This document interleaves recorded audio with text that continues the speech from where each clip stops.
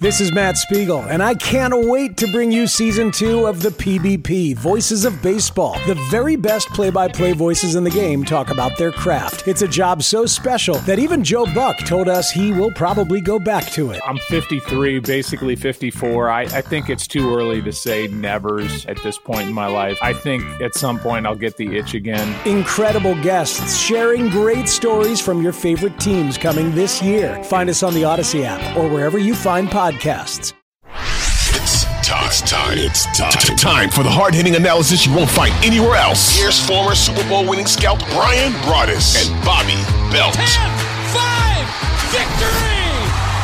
Cowboys win! This is Love of the Star. Welcome again to the Love of the Star podcast. I'm Bobby Belt, Dallas Cowboys insider for 105.3 The Fan in Dallas. Joined as always by my co-host Bryan Broaddus, co-host of the G-Bag Nation on 105.3 The Fan in Dallas, and former Super Bowl winning NFL scout.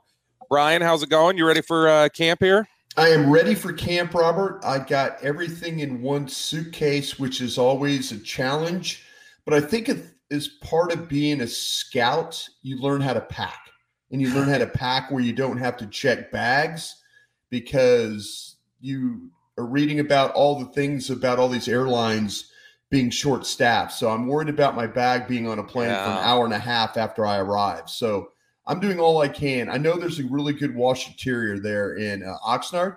So you bring 5 days worth of clothes, and then when you get to your fifth set of clothes, you go to the laundry mat, wash your clothes, and then you got another 5 days of clothes. And that's all I need for this trip. See, I'm always a really light packer, and I do pretty well. I'm annoyed that I will be checking bags because I pride myself on packing so little, but we got to deliver these podcasts while we're out there. So I'm going to have to bring recording equipment, and I don't trust checking the recording equipment. So the recording equipment will be the carry-on, and then I'm checking all my clothes. So I'm hoping I don't get there without any clothes. But I think you and I are one and the same, right? We don't like flying that much. No, and it's funny, as I mentioned, being in my profession of being a scout, you travel quite a bit. And I've learned over the years that last trip I ever went on with the Cowboys was a trip to Buffalo. They got beat. It was the Kellen Moore game that they started. That Kellen started, and which was a weird trip in itself because Kellen's wife flew on the plane with us, and I don't think we've ever experienced that. But he made the start, and then we flew home, and it was basically the weather was just horrible in Texas, and we ended up having to divert to Houston, refuel, come back through all the bad weather.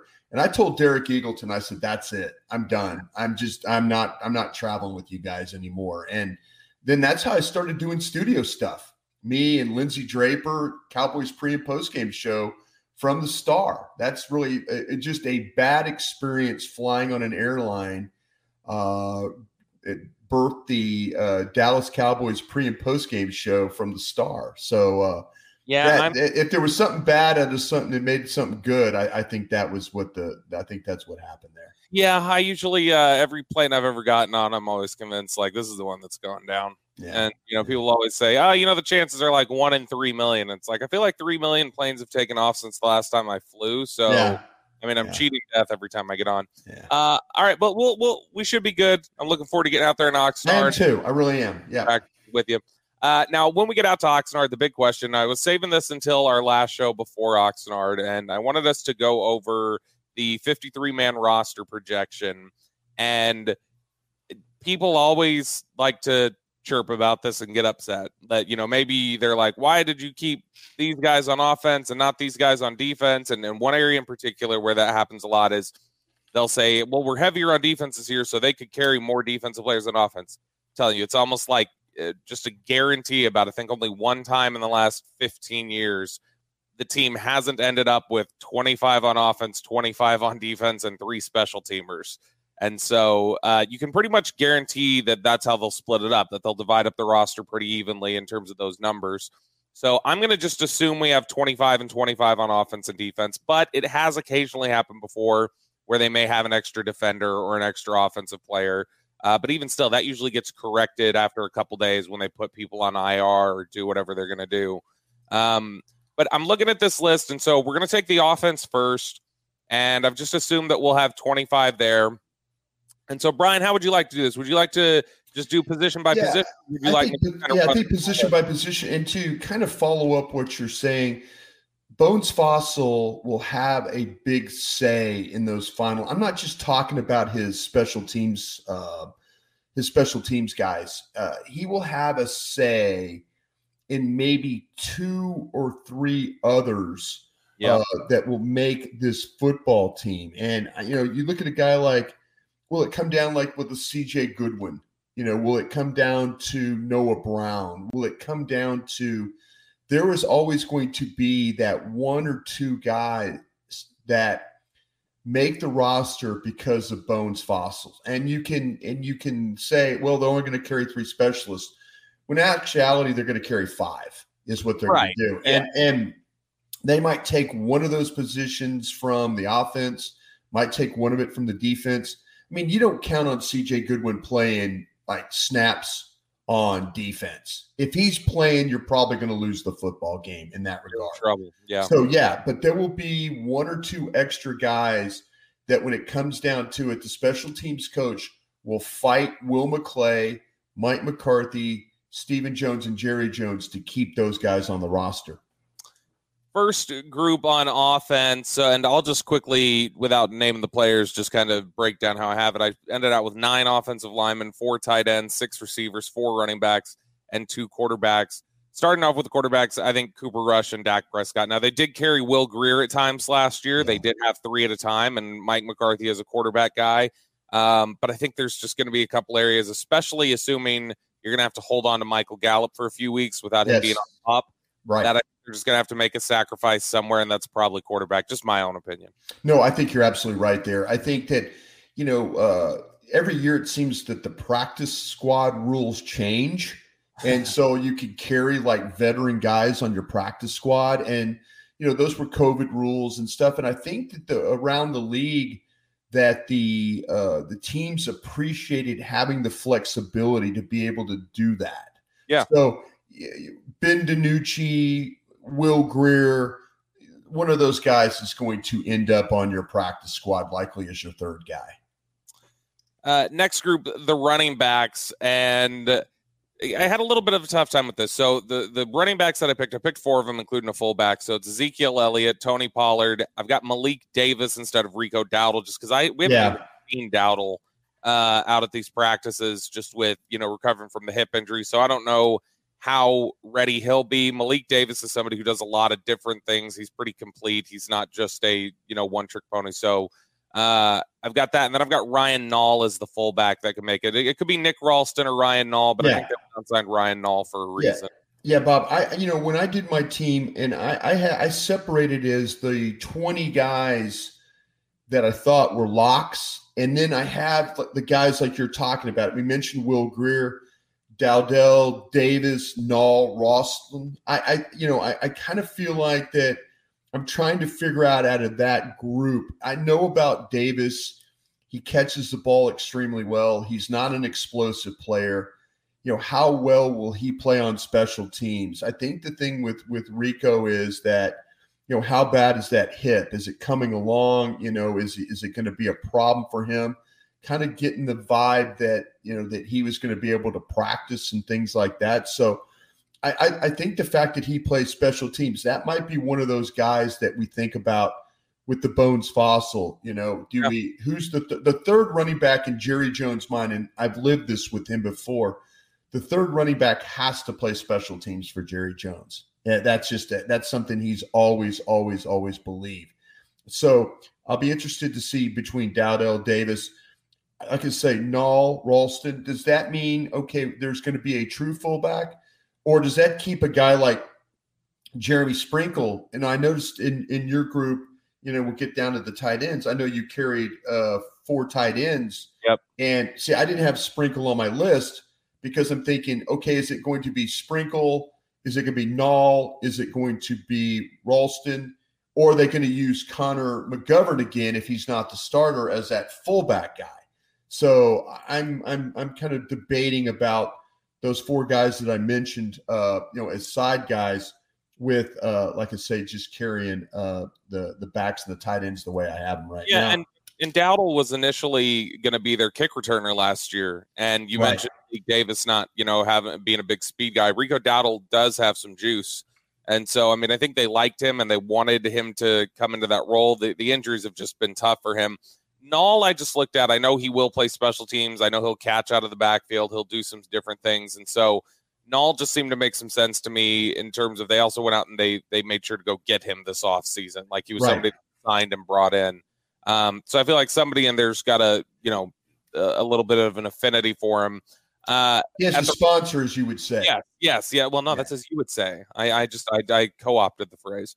The receiver group, I've got CeeDee Lamb, Michael Gallup, not ready to play right away, but I think he'll be close enough that they're not going to put him on PUP.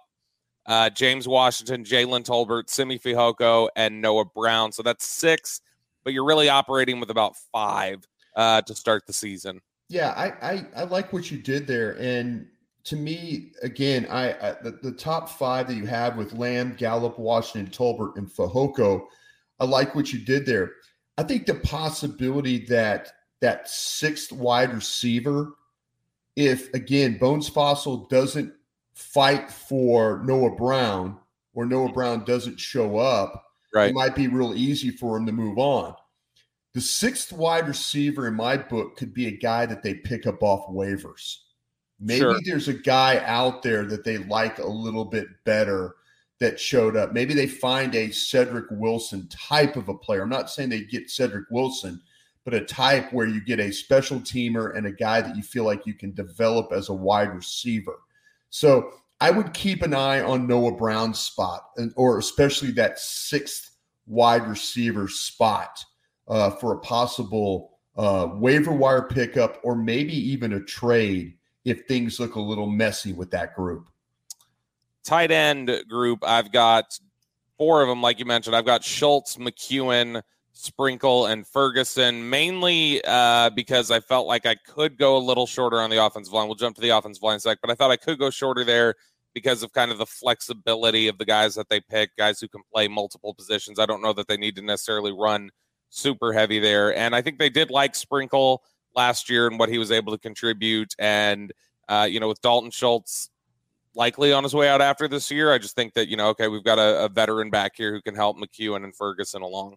Yeah, I think you're right about there. I have Sprinkle myself on that to keep an eye on list. I don't have him as one of my initial 20 because I'm looking, okay, what role is he going to play? Is he going to be just a blocker, a point of attack player?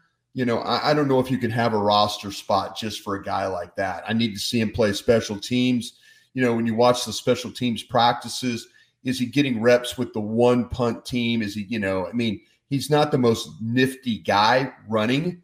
So to me, it's basically field goal team, field goal protection, and then maybe a blocking tight end. I don't know if that's enough to have a roster spot. See, the only reason why I would have Sprinkle in there right now is that I don't know that they think Jake Ferguson has an NFL body yet. I think they think he needs more time in a strength program. And so I think Ferguson is one of these guys where they can't practice squad stash him. And so he's not somebody that I think Ferguson might be the 4th tight end coming out of camp. Okay. And so Sprinkle would sort of function as the 3rd tight end, actually getting those snaps whenever they play. I like it. Yeah, I like it. I just need to find a spot for him the way. And, if you feel like, and if we get there and we get the discussion where it looks like that Jake Ferguson is getting overpowered at point of attack plays, and it's evident that he's not ready and he needs to be redshirted and inactive every week, well, then Jeremy Sprinkle makes a whole heck of a lot of sense. Or one of the other tight ends, that we've Ian Bunting or somebody like that. Yeah, somebody coming along. And I think Peyton Hendershot, the undrafted free agent from Indiana, I think he ends up on the practice squad. I think they stash him similar to the way they did. Yeah, I got you. Yeah. Offensive line, I've picked 9. I think you roll in there with Tyron Smith, Tyler Biotish, Zach Martin, Terrence Steele. Then the reserves are Connor McGovern, Matt Waletzko, Matt Farniok, and Aviante Collins. I've got McGovern who can play guard center. I've got Farniok who can play guard center. I've got Waletzko who can play either side at tackle. Aviante Collins, who can play either side tackle, and also Collins, who has some experience playing inside a guard. So that's ultimately why I kept the 9, especially with Tyler Smith on, starting there, being able to do some guard tackle stuff. So I think with the flexibility they have across the offensive line, that they run a little bit lighter there and go with 9. Yeah, I had Collins as my over on the side guy to take a look at. Kind of he and Josh Ball competing for that last spot. I think you've got it nailed. But who is the last tackle going to be? I know they really like, what you and I have learned about Impey from BYU, the center. Lindstrom, I think, is probably a year away. That's another probably practice squad stash right there. He's just not a strong enough guy, but he's super athletic. These guys are going to get a lot of work in training camp. They're going to get a lot of work in preseason games. You wonder about losing one of those guys if they show up. You know what I'm saying? If all of a sudden that Impey looks like he's a little bit of an older guy at 25. Lindstrom, I love the athletic ability. I had a really high grade on him. Matter of fact, I had him graded higher than Impey when coming out of college this past draft. So you got to be careful if you're going to try and sneak one of these guys through. If all of a sudden we start to see that they're playing well in the preseason, maybe that means, hey, I'm sorry, Farniak, we're going to put you out there, and instead of that. But Farniak in the mini camps, OTAs, showed some flexibility to be able to play some guard too. So that in itself, I think Josh Ball, I think is really skating on thin ice, and Collins seems like the guy that might make this team just about because of a veteran guy that they probably don't want to go with. Well, let's go as the backup in case something happens. You're listening to The Love of the Star. The Love of the Star is an Odyssey podcast. You can find it on the Odyssey app or wherever you get your podcasts. What up, y'all? It's your boy Danny Green, 3-time NBA champ. You either rooted for me or rooted against me. Join myself and my co-host Harrison Sanford on the Inside the Green Room podcast. It's a podcast that brings you never-before-told tales from the locker room to candid interviews with basketball legends to breakdowns of what's happening in the NBA right now. Whether you're a diehard fan or casual about your hoops, this podcast brings you the game like never before. Follow Inside the Green Room on the Odyssey app or wherever you get your podcasts.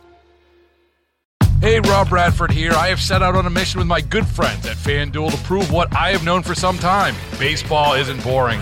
Now I have a daily podcast to prove it with some of the most notable people in the baseball world, screaming baseball isn't boring from the mountaintops, or at least agreeing to come on our show. Players, managers, GMs, and yes, even the commissioner of baseball, Rob Manfred. It has been a constant wave of baseball's most powerful voices. So join the revolution. Subscribe and soak in Baseball Isn't Boring. Listen on your Odyssey app or wherever you get your podcast. You'll be glad you did. All right, transitioning over to the defensive side of the ball now, and this is where I had a lot of trouble here trying to cut this down, and I felt like there were a lot of guys that, 3 or 4 guys that I felt like could easily make this football team, and I wasn't totally confident in moving on from them.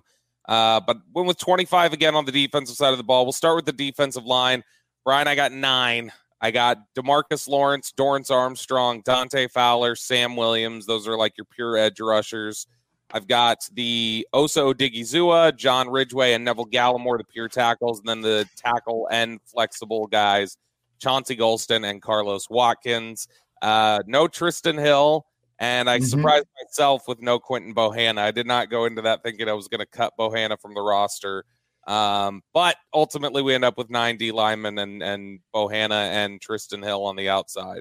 Yeah, I like what you did. The guys on the side that I have the question marks about are Hill. I do have a question about Watkins because I kept Bohanna. And then I moved on from Basham here is what I did in my thing. So I will, those are all spots, the 2 defensive tackle spots, Hill, Watkins, Bohanna. Maybe there's somebody out of that group that you don't particularly like, or they don't particularly play well, or others play well. So that's the one that I'm going to keep an eye on. And then Basham, I just think there's too many defensive ends, and I kind of feel like they would move on from him. Yeah, I think that Basham, I've got Basham off the team as well. And I think it's just a numbers game for him. And maybe that's one of those guys that we've talked about before that you get near the end of camp, you need a receiver, you need something else, and you go, okay, well, let's flip some depth here for a guy we're already going to cut. And so perhaps Basham becomes a guy that they trade. But I also agree, Carlos Watkins was the very last name I put on defensive line. So, I think we've got the same 4 guys that are potentially on the cut list there with Watkins, Basham, Hill, and then Bohanna. But Bohanna, it was, I don't think you saw enough last year. And I mean, you and I have talked a little bit. We're starting to hear that they're really, really high, not just as a football player, but as a culture guy on John Ridgeway.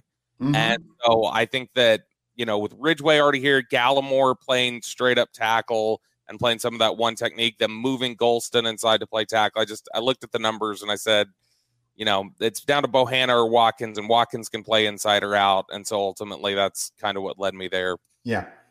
Looking at the linebacker group now. Now, this is one where I guess if I wanted to keep 10 defensive linemen, I could have just kept 5 linebackers.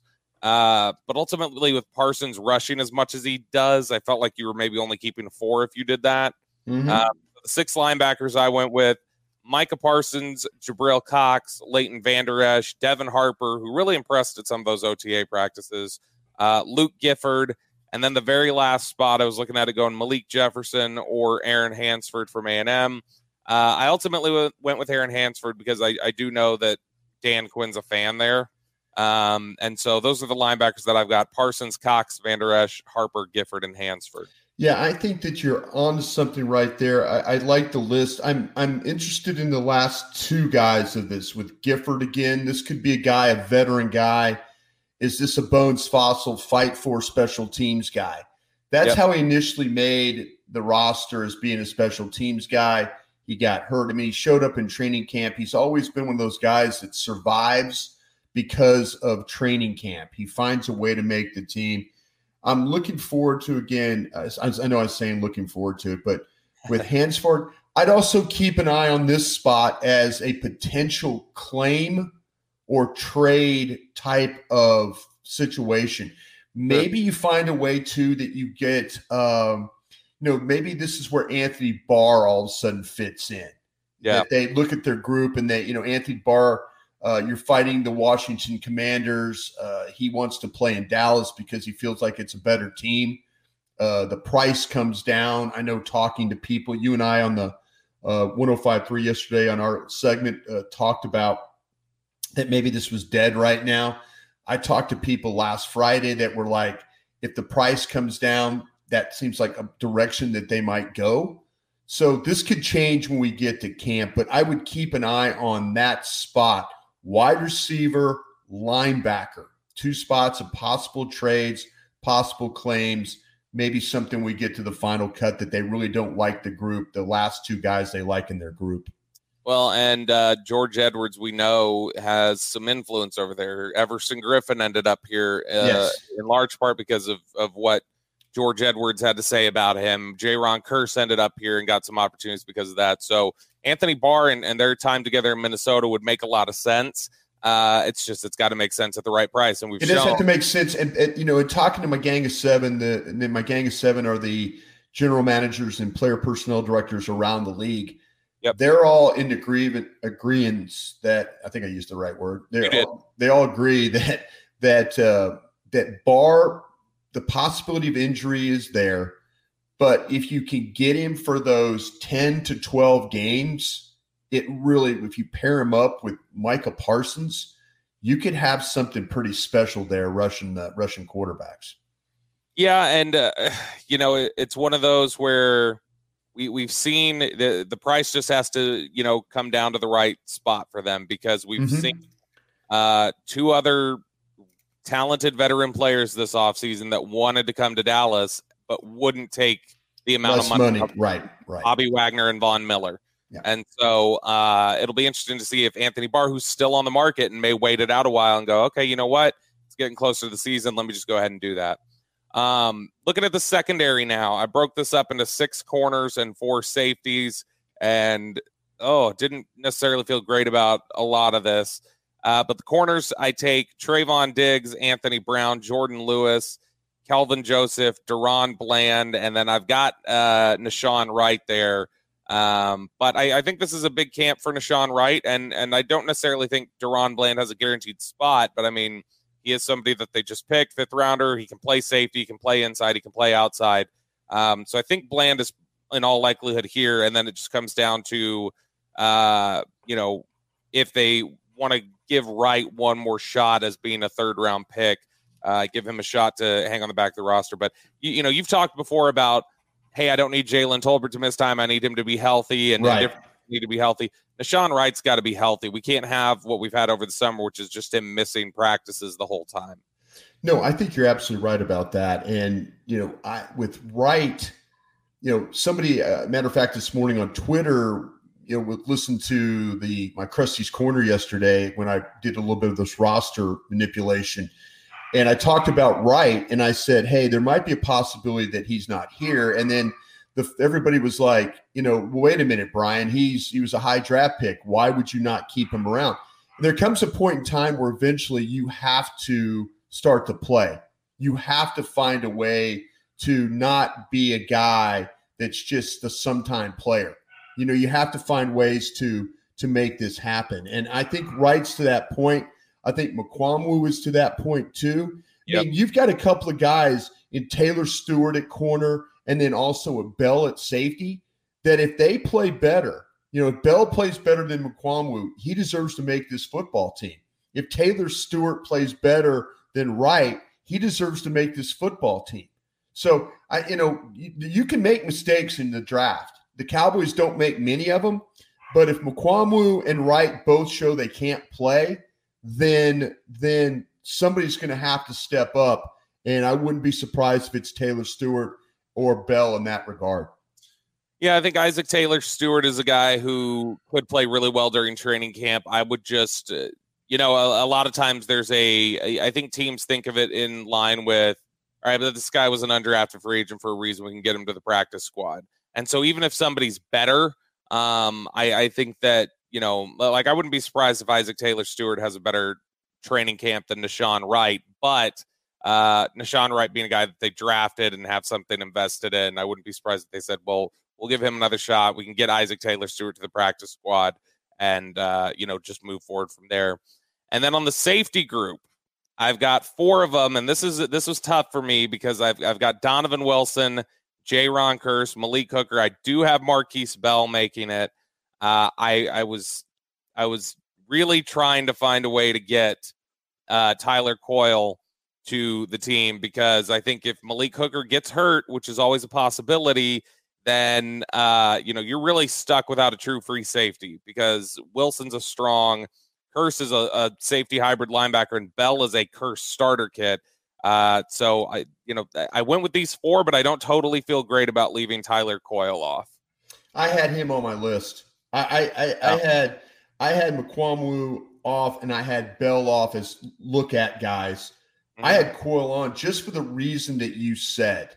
If you need a true free safety, he appears to be the one guy that could be that. You've pointed out his athletic testing numbers. I think those numbers show up when you watch him play. Yeah. So I had him on my initial list. And then the questions I mentioned, Mukuamu and Bell as, okay, maybe one of those 2 guys play better than Coyle, but I'll see if that's the case. But for just that true free safety need, I kept him on my roster.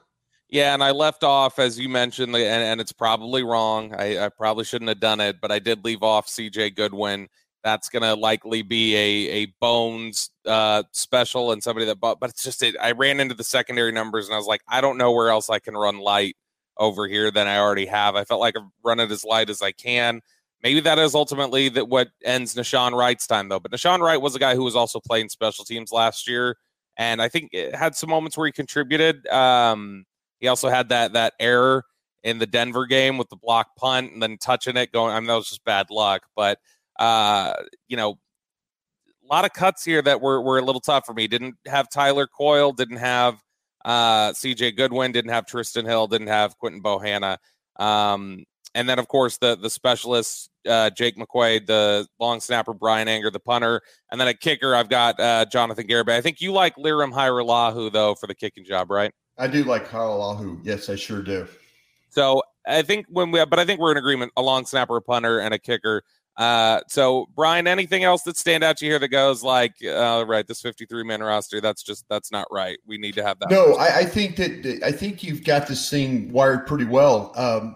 Like I said, keep an eye on wide receiver and linebacker for possible trade, signing. They're going to evaluate. They're going to have a couple of tough cuts. I think they're going to have some tough cuts in the secondary. I think they're going to have some tough cuts in the defensive line. But when you say tough cuts, it's about some of these guys play themselves off the team. They just don't, Tristan Hill could get hurt, and we've had, he looks good for 4 practices, then he gets hurt, and then he's out of sight, out of mind guy.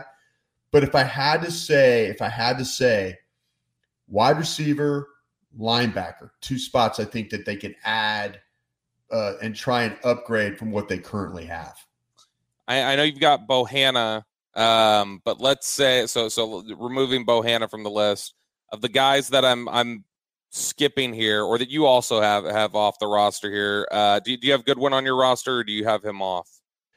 I have him currently on the roster because just like I mentioned in the opening, I think Bones Fossil is going to get 2 guys for special teams. So special teams number goes from 3 to 5 for me. I think there's going to be 2 guys that the front office gives him because they're just those core special teams guys. And he fits that mold for me. Maybe they find somebody better than Noah Brown at wide receiver that can play special teams. I know we did an episode where the Cowboys traded for several wide receivers, or looked at several wide receivers that had special teams backgrounds, whether it's tackling, returning, punt, or kickoff, might be something they go forward with. Yeah, which, I know we spent a lot of time in one episode talking about a couple guys that Robert Prince had coached, Chris Conley and Chris Moore in Houston, both with, especially Moore with some special teams, background. That, of course, complicated this week by the announcement that John Mechie's fighting leukemia, and that makes him unavailable in their receiver room. So I would guess that there's not a likelihood that they're going to move on from either of those guys at this point. But I guess just looking at the roster, do you have a harder time letting go of, if you had to guess that one of these guys is on, Basham, Hill, or let's say Ball? Which of those 3 do you think that we have off right now that you think could be on? I would say I would probably rank. I just think they've got plenty of defensive ends, especially with the fact that Golston's playing tackle and could play end. So I feel like that maybe Hill would be the guy I crushed him earlier about his health.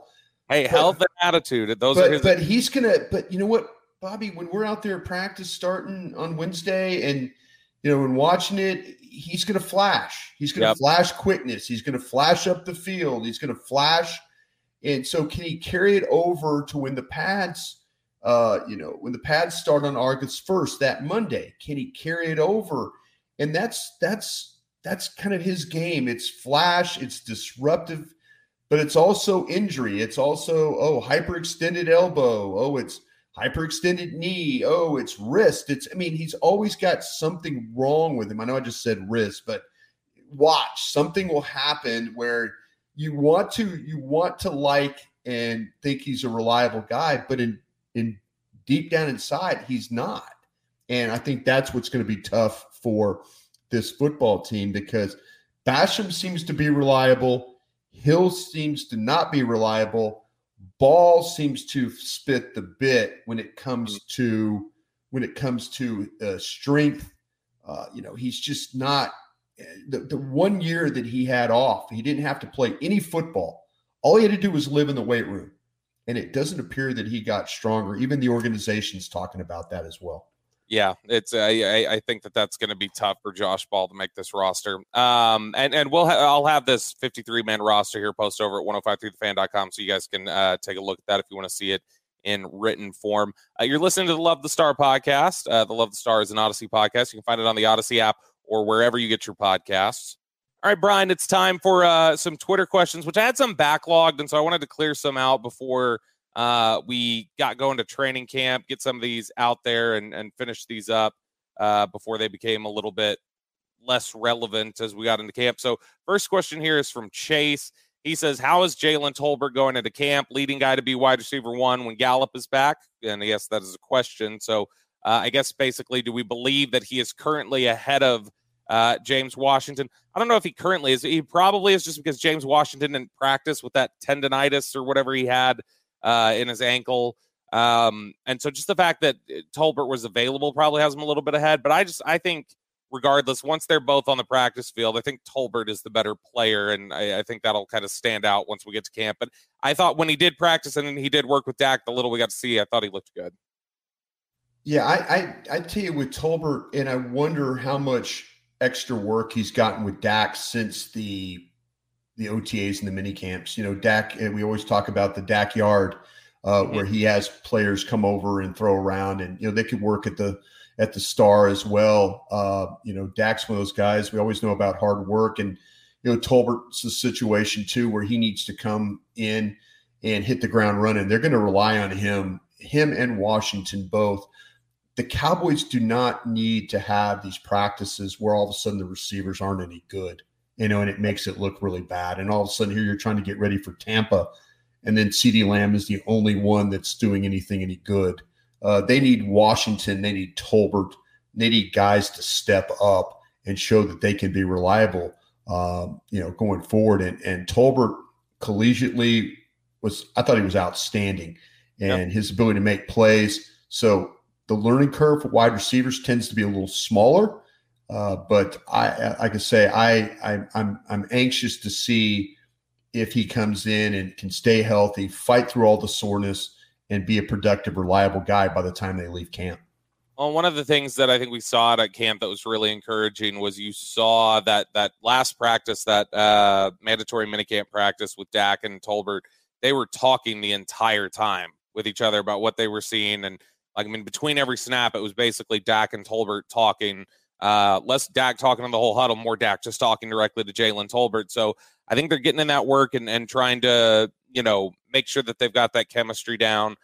I think that Tolbert could very easily come out of this as a training camp star and be a guy who has a lot of highlight reel plays. And I think he's got a chance to, you know, at this level, I think he's got a real chance to be a player at or above the ability of Michael Gallup. Just that, you know, not right away, but I think that he's a player who his ceiling, which I know you love that term, ceiling. I think his ceiling, his ability is that could surpass Michael Gallup. I think you're absolutely right about that. Yeah, I think you're dead spot on with that one.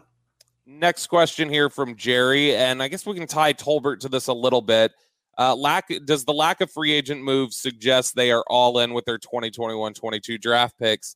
So I think that when they decided this offseason they wanted to fix the intangibles and address the toughness and the character and things like that, I think that they did address a lot of that through the draft. The guys that they picked this year, Tyler Smith, Sam Williams, Jalen Tolbert, John Ridgeway, you know, they picked a lot of guys with edge and toughness. Jake Ferguson, blue-collar guy, a Wisconsin tight end, comes from Barry Allen. Clark at LSU was a tough guy, and he's not going to, you know, he hopefully will be with you at some point in the season, but that is a tough guy from LSU. Absolutely. And he wore 18, and that's leadership special number. Yep. And so, and I mean, we kind of referenced this a little bit, and you know, without getting into specifics, more hopefully stuff we can figure out when we get to camp. I know that there is a lot of trust, and I think they have some big plans for John Ridgeway in terms of with the culture and what they're doing in the locker room. And I think that Ridgeway is a guy that I think they believe is captain material down the road at some point. And so, yeah, I think that that's a good way to look at it. Tolbert, who we just mentioned there, I think part of the reason why Tolbert's here over maybe some other receivers that they would have been looking at is for the factor that he's got juice. He's got a little bit of an edge. You asked him when we did the draft show about, chirping at the defensive backs a little bit. He'll talk. He's out there and he's talking. And I think, in the receiver room specifically, but on the team as a whole, I think they've missed the juice that Des Bryant used to bring at practice. And I think that that's something that they want to cultivate a little bit more. Yeah, you said that about Tolbert, and I asked him that question. He said sometimes you have to remind them that they're not doing their job, kind of a thing. So, yeah, I think that it'll be a good study this summer to see how far along he really is. There's going to be some days where we're going to talk about him, and it might not be great because he's tired, he's sore, he had a bad day catching the ball, he didn't connect like he needed to connect. Ben DiNucci missed him when he was wide open. He might get frustrated. There's things like that plays into these receivers' mind. And there's a lot of pressure on this kid because they're not going to have Michael Gallup for that first game. And we'll see about the second game, but he needs to grow up quickly for this organization.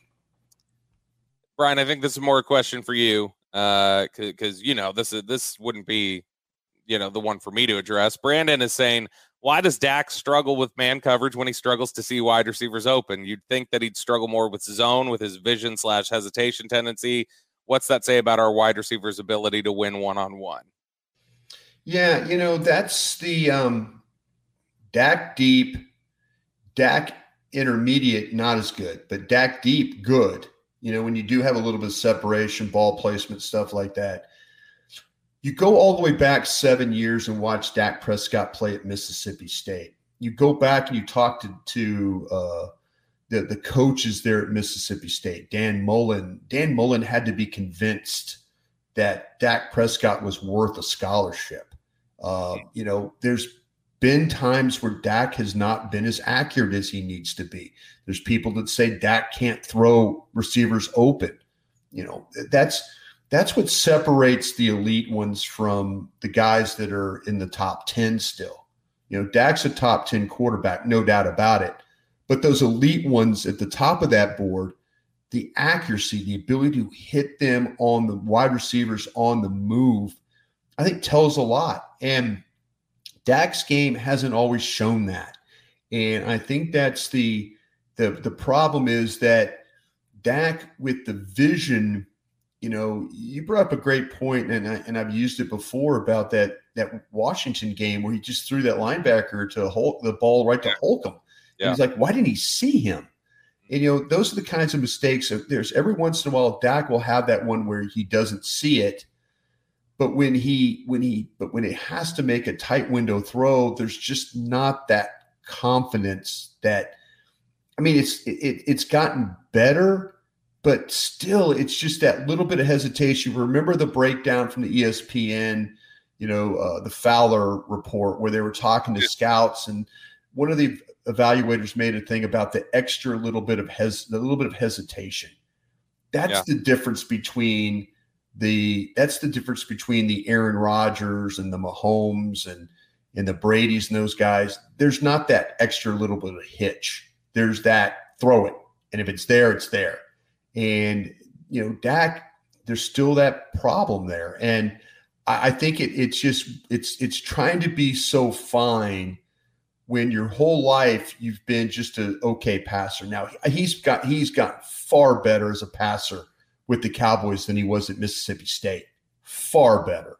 It's not even, it's like night and day, but there's still that little bit of not being totally sure that separates him from the top quarterbacks. And if he can eliminate that not being sure, then we will talk about Dak Prescott, not for his salary, but how he's throwing receivers open and how he's accurate throwing the football. Do you think it was a bad move for Dak's development when Mike McCarthy didn't retain John Kitna? Because that was a big thing that Kitna would preach to Dak, was trust what you see and throw it. And I think we saw him play the most aggressive style of ball we've seen him play, where he was just throwing what he saw. I think was 2019 when he was here with Kitna, and he had a lot of success in 2019. So do you think that was a bad move for his development, the fact that they didn't keep Kitna when McCarthy came on? Yeah, I think there's a couple. The one thing that Mike McCarthy has failed at is that the coaches that he initially brought on defensively, majority of them were fired. They had to go out and get a whole new, Dan Quinn fell in their lap. Yep. That's a blessing.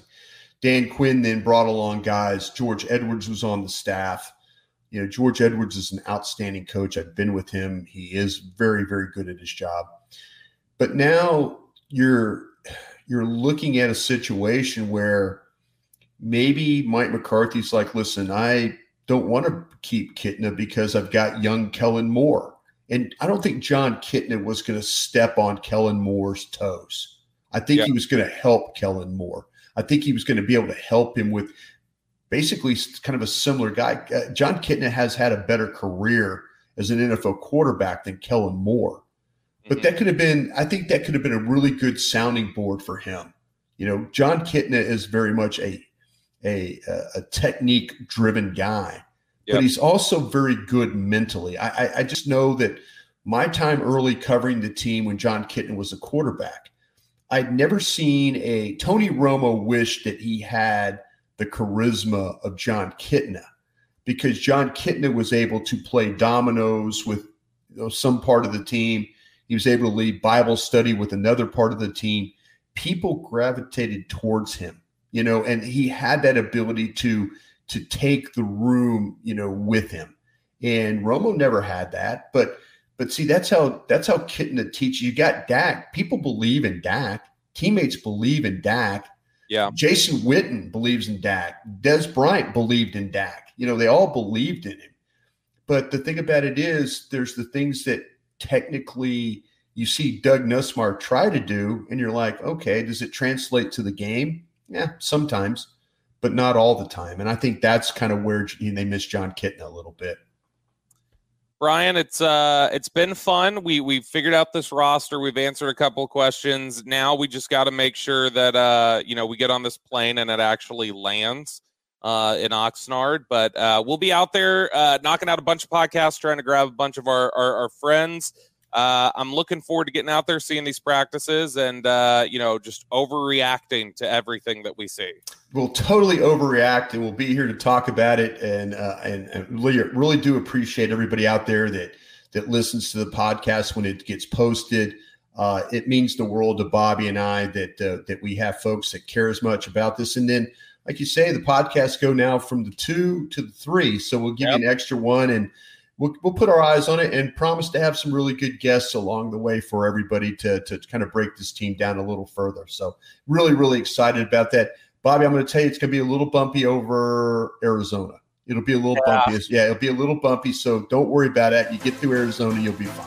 All right. That I'll keep that in mind as soon as I see boiling heat and red mountains. I know. Yeah, there you go. When you get to that, that thermal draft is what they call it. So be careful of that. Yeah. I'll be clutching to Mike Bassick tightly on that.